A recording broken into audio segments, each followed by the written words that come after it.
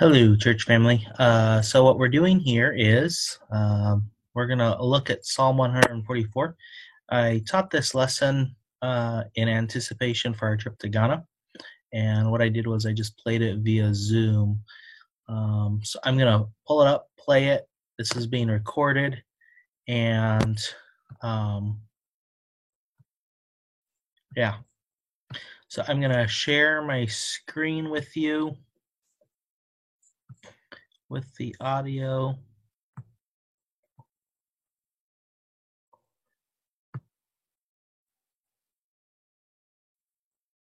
It'll be just a second.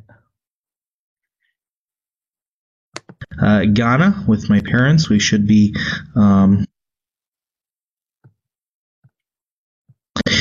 well, good evening. Some things remain the same, other things are different. Some of the things that are the same are we're going to be continuing on our series on Psalms on prayer. And I also have my trusty water bottle with me. Anyways, other things that are different, today, Lord willing, I should be in Ghana with my parents. We should be together for a day at the Mulligane Park, and then after that we'll be going up to where my parents live, attending church with them on Thursday and having an open house on Friday so that I can visit with some of the people that my family knows there. And then on Saturday we will be traveling down to where I grew up. Anyways, you can be praying for us as we come to your mind, and we will be praying for you as we know things to be praying for you about. Anyways, we're going to be in Psalm 144 today. So if you would take your Bibles and turn with me to Psalm 144. Due to the fact that I'm not there, I'm going to do a couple of things a little different. I'm going to be reading the text instead of having you read the text, just so that we can ensure that we get the whole text read and that we read it relatively quickly and move on with the process. Anyways, Psalm 144, verse 1. A psalm of David. Blessed be the Lord, my rock, who trains my hands for war and my fingers for battle, my loving kindness and my fortress, my high tower and my deliverer, my shield and the one in whom I take refuge, who subdues my people under me. Lord, what is man that you take knowledge of him, or the son of man that you are mindful of him? Man is like a breath, his days are like a passing shadow. Bow down your heavens, O Lord, and come down. Touch the mountains, and they shall smoke. Flash forth lightning and scatter them. Shoot out your arrows and destroy them. Stretch out your hand from above. Rescue me and deliver me out of great waters, from the hand of foreigners, whose mouth speaks lying words, and whose right hand is a right hand of falsehood. I will sing a new song to you, O God. On a harp of 10 strings I'll sing praises to you, the one who gives salvation to kings, who delivers David his servant from the deadly sword. Rescue me and deliver me from the hand of foreigners, whose mouth speaks lying words, and whose right hand is a right hand of falsehood. That your sons may be as plants grown up in their youth, that your daughters may be as pillars sculptured. All right, as we normally do, what I want you to do now is I want you to take a couple of minutes to examine the psalm. And as you examine the psalm, the question that you're going to be asking yourself is, what are the key words, or what are the key phrases, or the key ideas that are present in this psalm? And so I'm going to go away, and for about 3 to 5 minutes, there won't be any recording, but what I want you to do is either on your sheets of paper, if you want to write in your Bible, you can write in your Bible, however you want to do it. But I want you to note the various instances of keywords, repeated ideas, phrases, things like that, and then we'll come back in a little bit. You may want to pause it at this time. All right. So, you've looked at keywords, you've looked at key ideas, you probably have some that I don't have, and hopefully, as we talk through this, you kind of have a better idea of the big idea of the passage, and we'll talk about that in a little bit here. But the first key idea that you see that is present is this idea of hand. You see this repeated numerous times throughout this psalm. So if you look with me at verse 1, blessed be the Lord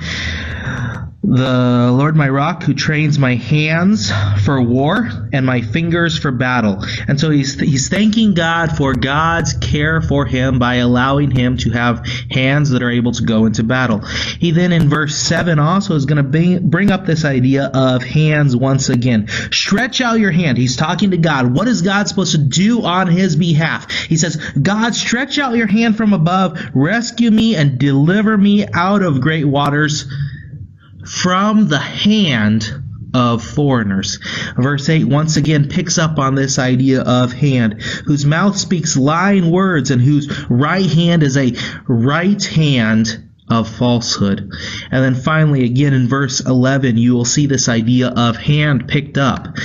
In verse 11, rescue me and deliver me from the hand of foreigners, whose mouth speaks lying words and whose right hand is a right hand of falsehood. And so we see this idea of hand. In addition to the idea of hands, we also have the idea of laments. And in the idea of laments, you see that in a couple of different areas, in a couple of different ways. In verses 1 through 2, he's thanking God for who God is, what God has done on his behalf. But then in verses 3 through 4, he's just kind of questioning God. Why, God, are you interested in me? Why would you care to listen to my requests? I am nothing before you. I am so small that it's amazing that I can approach you in prayer. Lord, what is man that you take knowledge of him, or the son of man that you are mindful of him? Man is like a breath. His days are like a passing shadow. Not only am I nothing, but I'm so small on the spectrum, I don't understand why you'd care for me in this way. It goes on, though, in verses 7 and 8, and he's asking God to work on his behalf. We've already read these verses as we looked at his hand. Stretch out your hand. He wants God to act on his behalf. Rescue me and deliver me out of great waters, from the hand of foreigners. Verse 8, whose mouth speak lying words and whose right hand is a right hand of falsehood. And then finally in verses 10 through 11, once again, we pick up on this idea of lament. The one who gives salvation to kings, who delivers David his servant from the deadly sword. Rescue me and deliver me from the hand of foreigners, whose mouth speaks lying words and whose right hand is a right hand of falsehood. So you have this idea of lament in this psalm. All right, finally, I've combined a number of different ideas under this one. We've already looked at hand, we've looked at lament. Now protection, prosperity, and peace are all discussed as well in this passage. Verses 1 and 2, he's praising God, he's thanking God for God's protection. And he uses this idea of protection, and he says it in numerous different ways as he works his way through the text. He says, especially in verse 2, blessed be the Lord, my rock, who trains my hand for war and my fingers for battle. My loving kindness, God is his loving kindness. He is his fortress. He's the high tower. He's the deliverer. He's the shield. He's the one he takes refuge in, who subdues my people under me. God keeps his people under David's control. David is the king, and his people are maintained under his control. Why? Because God accomplishes this. In verses 5 through 7, once again, you see this idea that God is the one who he goes to for deliverance. God is the one who provides him with protection. Rescue me and deliver me out of great waters, from the hand of foreigners, whose mouth speaks lying lips and whose right hand is a right hand of falsehood. Once again, we see it in verse 10 and 11. The one who gives salvation to kings, who delivers David his servant from the deadly sword. He says, God, you are the one who delivers me. I'm the king, yes. I have great power, yes. But you're ultimately the one who delivers me. It's not me. Verse 11 continues on the same idea. Rescue me and deliver me. God, you are the one who protects. whose mouth speak lying lips, and whose right hand is a right hand of falsehood. And then verses 12 through 14, this is where we pick up this idea of prosperity. What is he asking God to accomplish on his behalf? He is asking God to rescue him and to restore prosperity to the land. Something that ultimately David can't bring about. Something that ultimately we have to look to the millennial kingdom for the full fulfillment of this promise to come about. But he's asking God to work, to restore the nation, to bring back what they once had. Look with me at verses 12 through verse 14 as he describes what he wants to happen. That our sons may be as plants grown up in their youth. He wants them to be restored. He wants them to be strong. That our daughters may be as pillars sculptured in a palace style. All these things, raising up a new generation, providing them with the ability to receive prosperity, to receive blessing, will take time. It takes peace. If everybody's running off to war and busy with all the minutia of life in the midst of turmoil, it's not easy for prosperity and peace to be seen in the future generation. But he goes on and he asks for more physical things as well in verses 13 and 14. He wants the barns to be full. He wants them to be supplying produce. He wants the sheep to be breeding and to be providing lots of baby sheep. He wants the oxen to be well laden. He wants there to be no breaking in or going out, and he does not want there to be outcry in the streets. This is prosperity. This is blessing. This is what King David is asking God to provide, something that ultimately David himself is not able to provide, and that the Messiah will provide when he establishes his kingdom. Then in verse 15, this is blessing. This is peace. Happy are the people who are in such a state. No kidding. Happy are the people whose God is the Lord.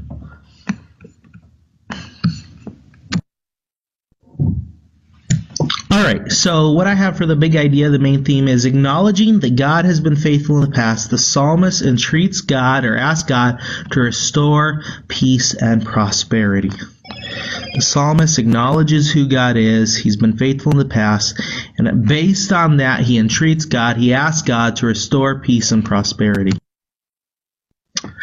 All right, so what we want to do now is we want to very quickly run through an outline of the psalm, and then we will draw some applications after we do that.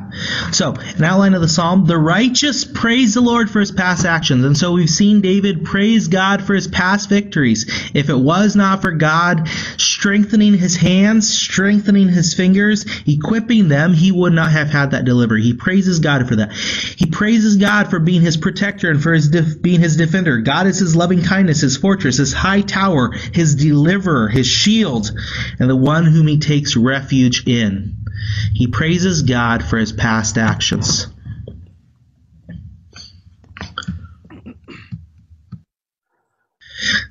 David moves from there, though, and he says, even in our lowest days, even in the days where it feels like the fact that we've looked to God to be our defender, that we've looked to God to be our strength, to be our high tower, as he puts it, to be our fortress, and he's failed.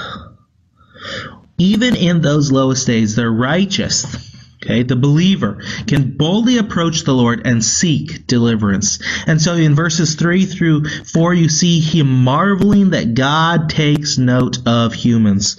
We looked at that earlier.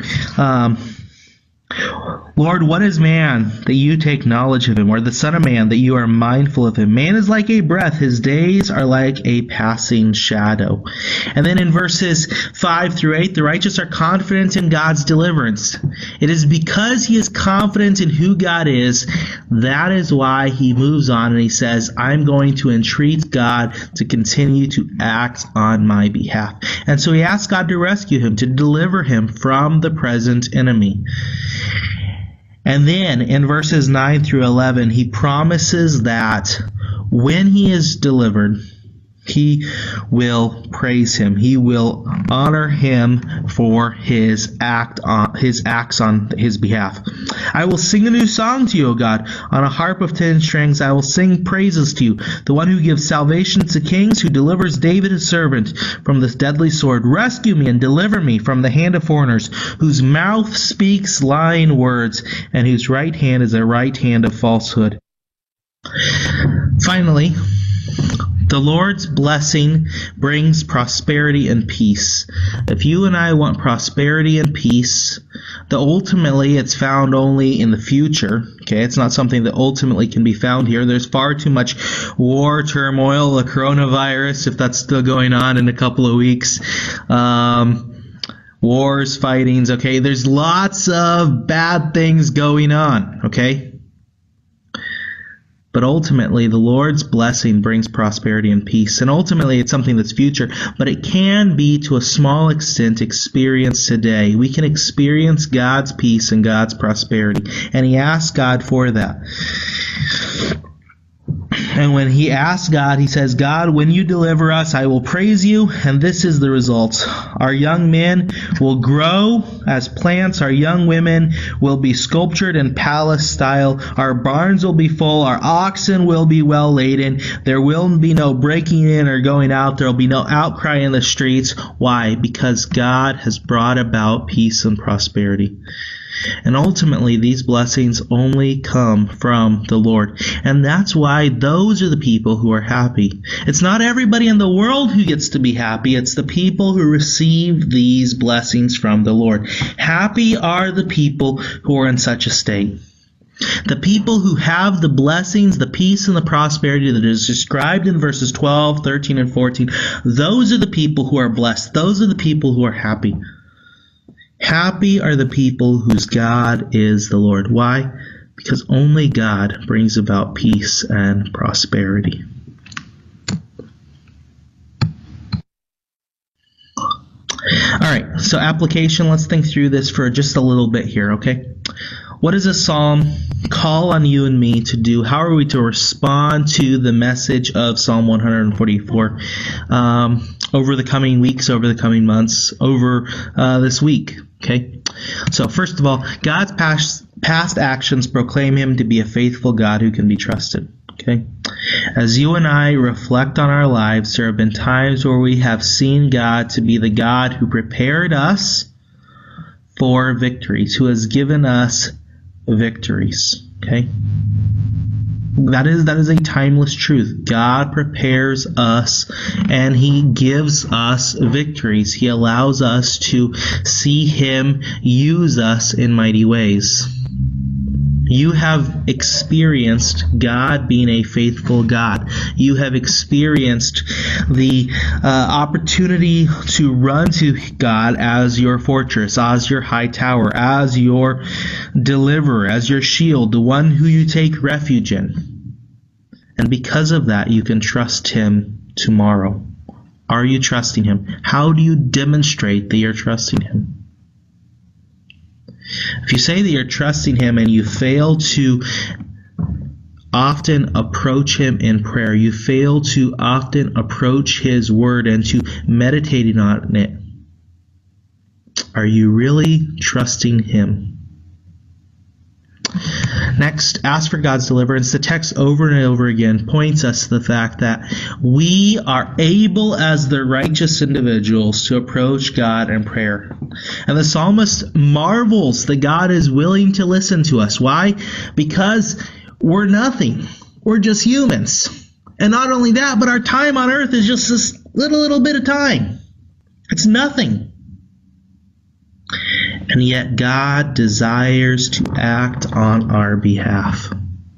Okay, so ask God for his deliverance. Ask God for him to work on your behalf. Blessing is found with God. Happy are the people whose God is the Lord.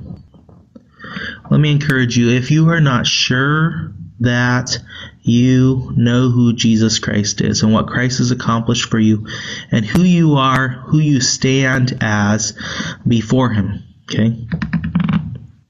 Then don't leave without being sure. Jesus Christ came to the earth. He lived a perfect, sinless life, died on the cross for your sins, for my sins, and you and I are able to receive his gift of eternal life.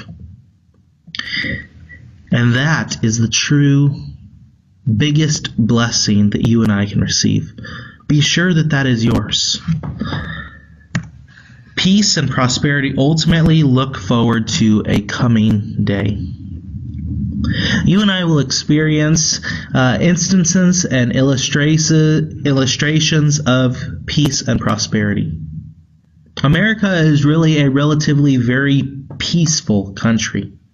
America is a very prosperous country.